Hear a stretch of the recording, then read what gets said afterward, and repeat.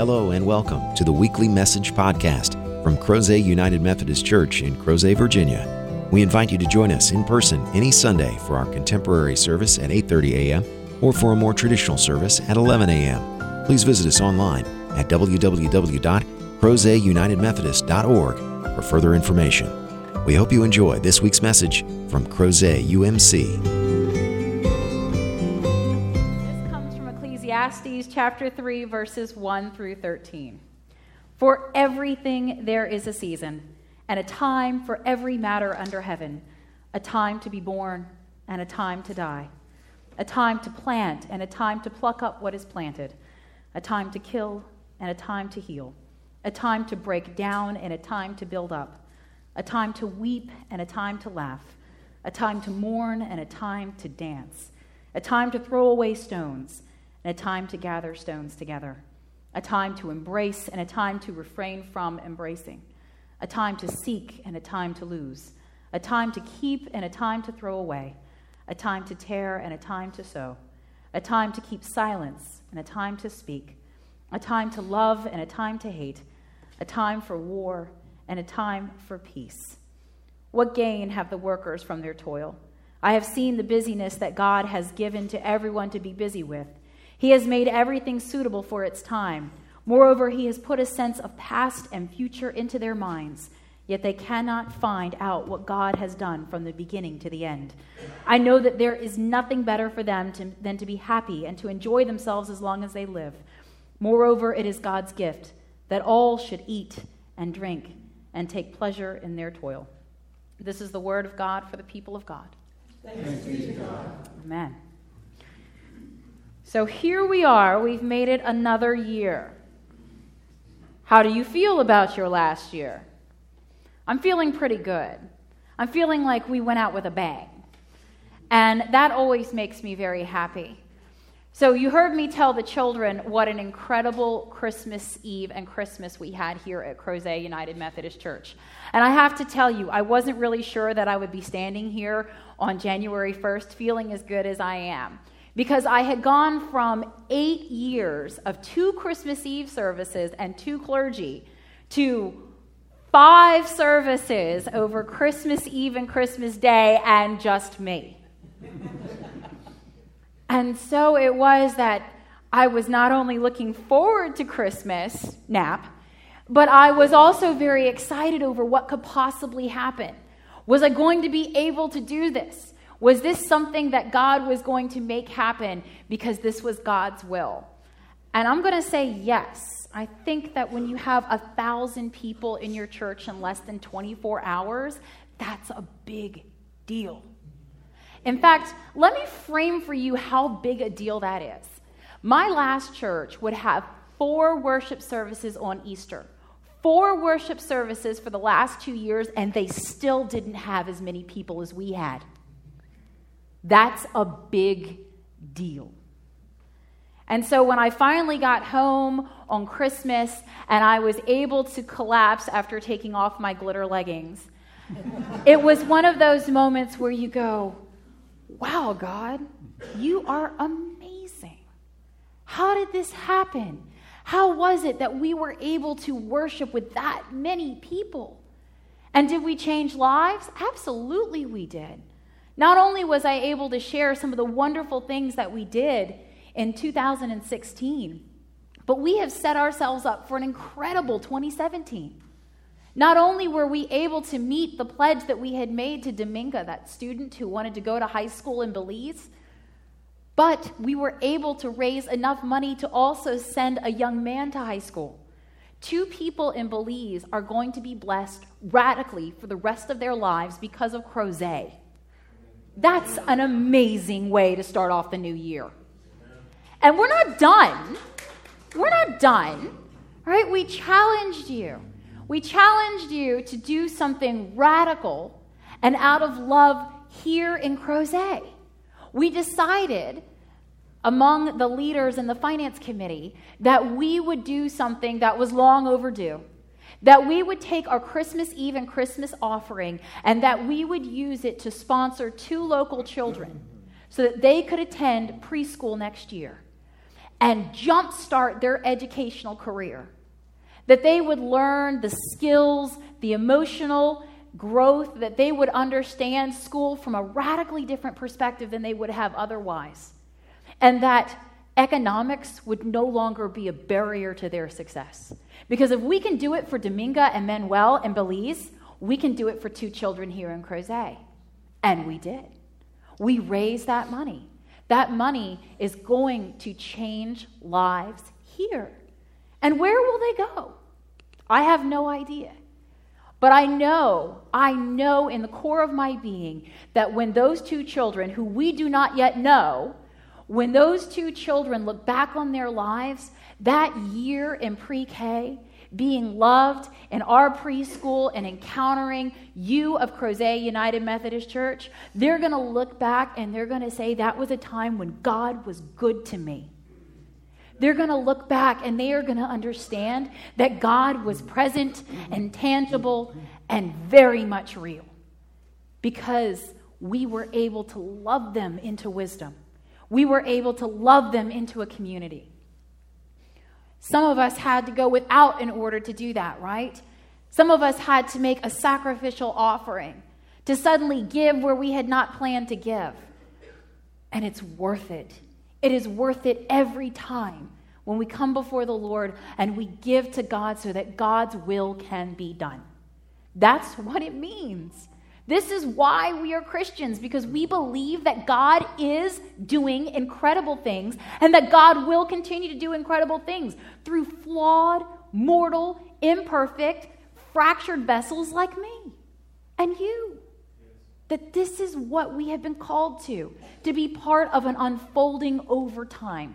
And on this day, when some of the world has still not awakened, and on this day, when some of us were at least motivated enough to get up and get dressed, we recognize that time marches on. But God's plan has been constant.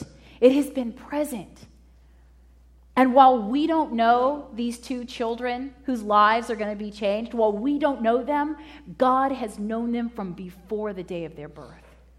God has known them and loved them, reached out to them in grace. And our response to God's grace through the giving of that Christmas Eve and Christmas Day offering so that they can go to school, that is all part of God's plan. It was God's will that the people of God should bless others. And we have taken our place in that plan today.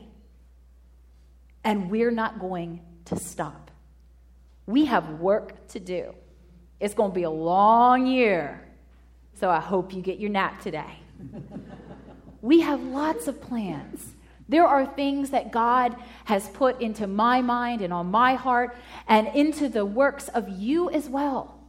It is not just me. There are others who are leaders here in this church, and through the work of you, the people also, opportunities and ideas have arisen. And the future looks very bright indeed.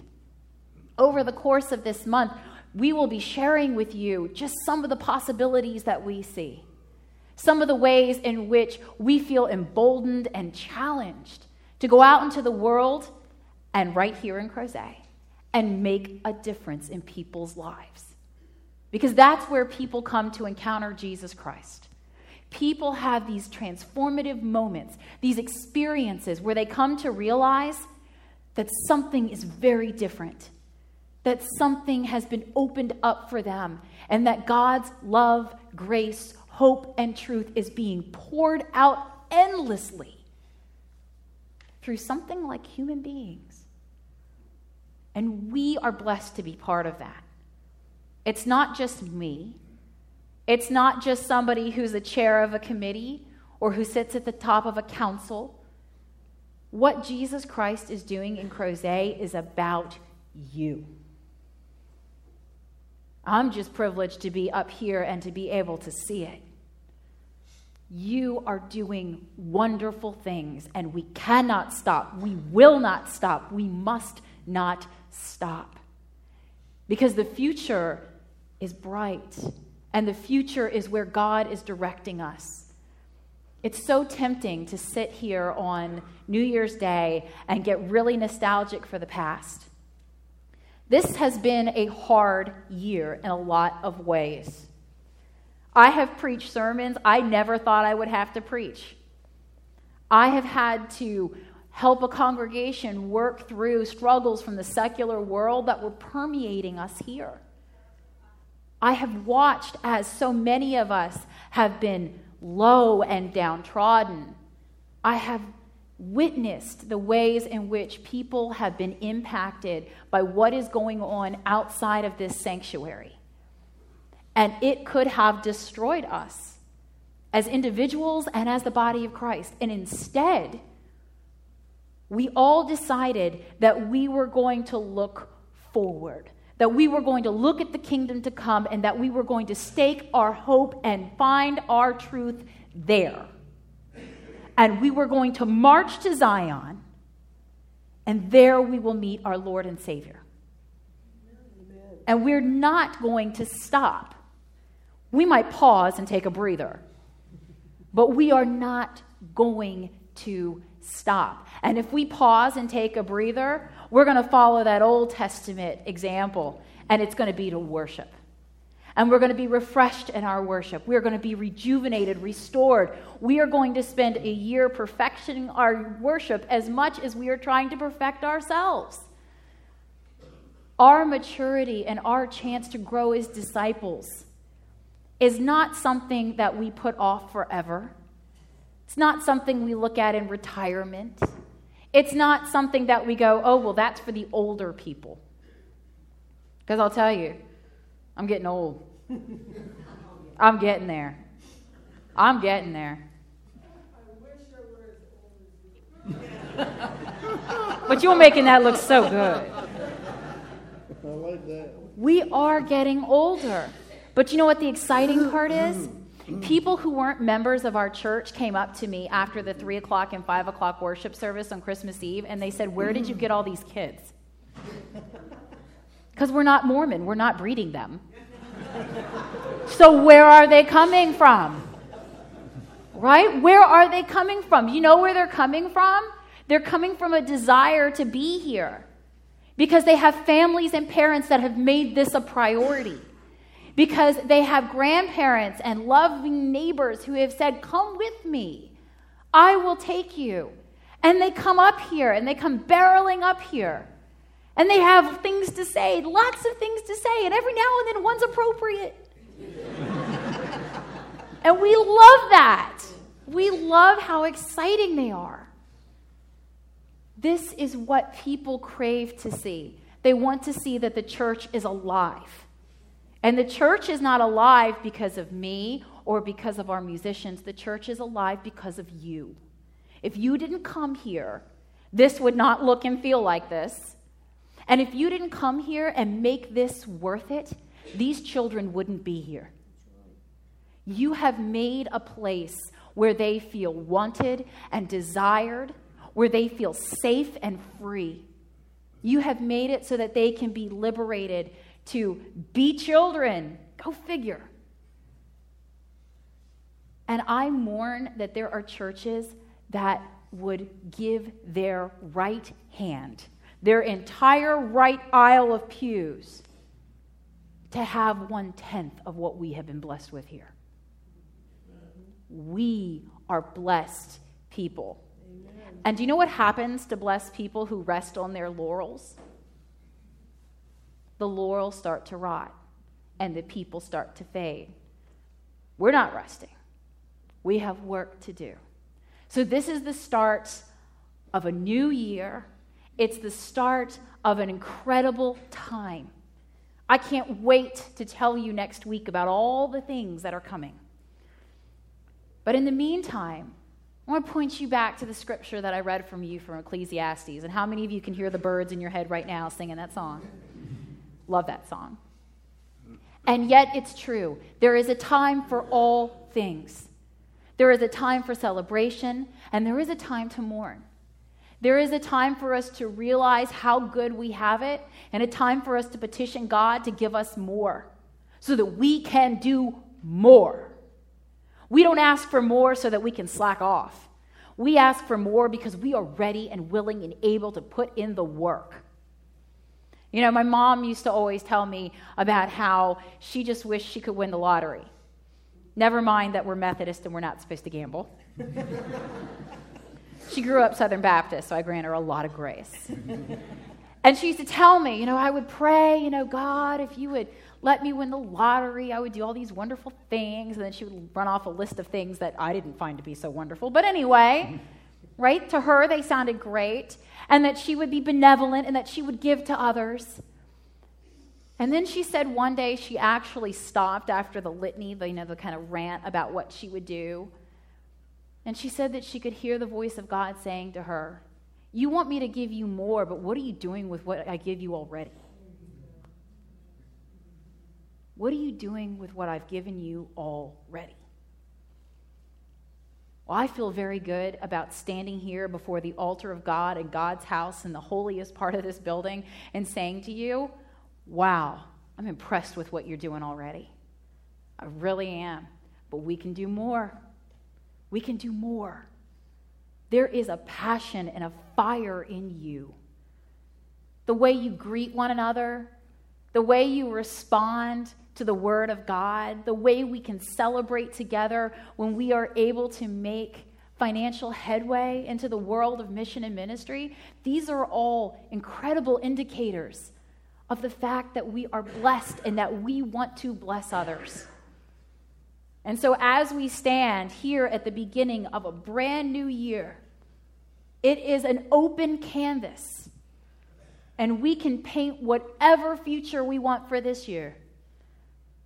My prayer and my deepest yearning as your pastor is that we will say, less of me and more of you, God. Amen. That will be our desire. Because people are trying to lure you, right? You need a new gym membership. We need to go on a diet. We need to do all these kinds of things. Well, we wouldn't have to go on a diet if we hadn't all eaten like that at Christmas. I hate to tell you. There's a reason why I'm wearing a belt today. Instead, let us say less about us and more about what God is going to do. Let us focus instead on putting our time and our energy into mission work. Here, in Crozet, there is work to be done. There are people of God suffering here in our neighborhood. Yeah, maybe they're not suffering like my friends from Rwanda or my friends who are being persecuted religiously in India. Maybe they're not suffering like that, but that doesn't mean that they're not suffering. And whether or not you want to put it on some kind of scale, this person's suffering is a 10 out of 10 and this one's only a 2.2. The fact is that when any human being suffers, it resonates up into the heavens and God suffers. And if we aren't feeling that, if it isn't reverberating through our Lord and Savior to us, then there is something wrong here. And we are going to respond this year. We are going to reach out in love. We are going to let them know that they are not alone, that they are not forsaken, that they are loved. Amen. We are going to change the way this community understands itself. And they don't all have to be Methodist, although that would be amazing. But they have to understand that we are in this together. I can't tell you how much it meant to me to sit down last night and look back on a year and recognize how ecumenical our missions were this year. That any time I go down into the food pantry, I have more people gathered from other denominations and from other walks of life in our food pantry serving the hungry than some gatherings of clergy. It's incredible. And I only wish that myself and my colleagues would take our cues more from you. That we wouldn't care that this one's been ordained in this church and this one's had this pedigree. That instead that we would look to you and say, if they can get over it, then what's our problem? Because you are showing us the way. And I think it's about time that the Virginia Annual Conference of the United Methodist Church started paying attention to Crozet. I think it's time that they realized that you are amazing and that what you can do is limitless.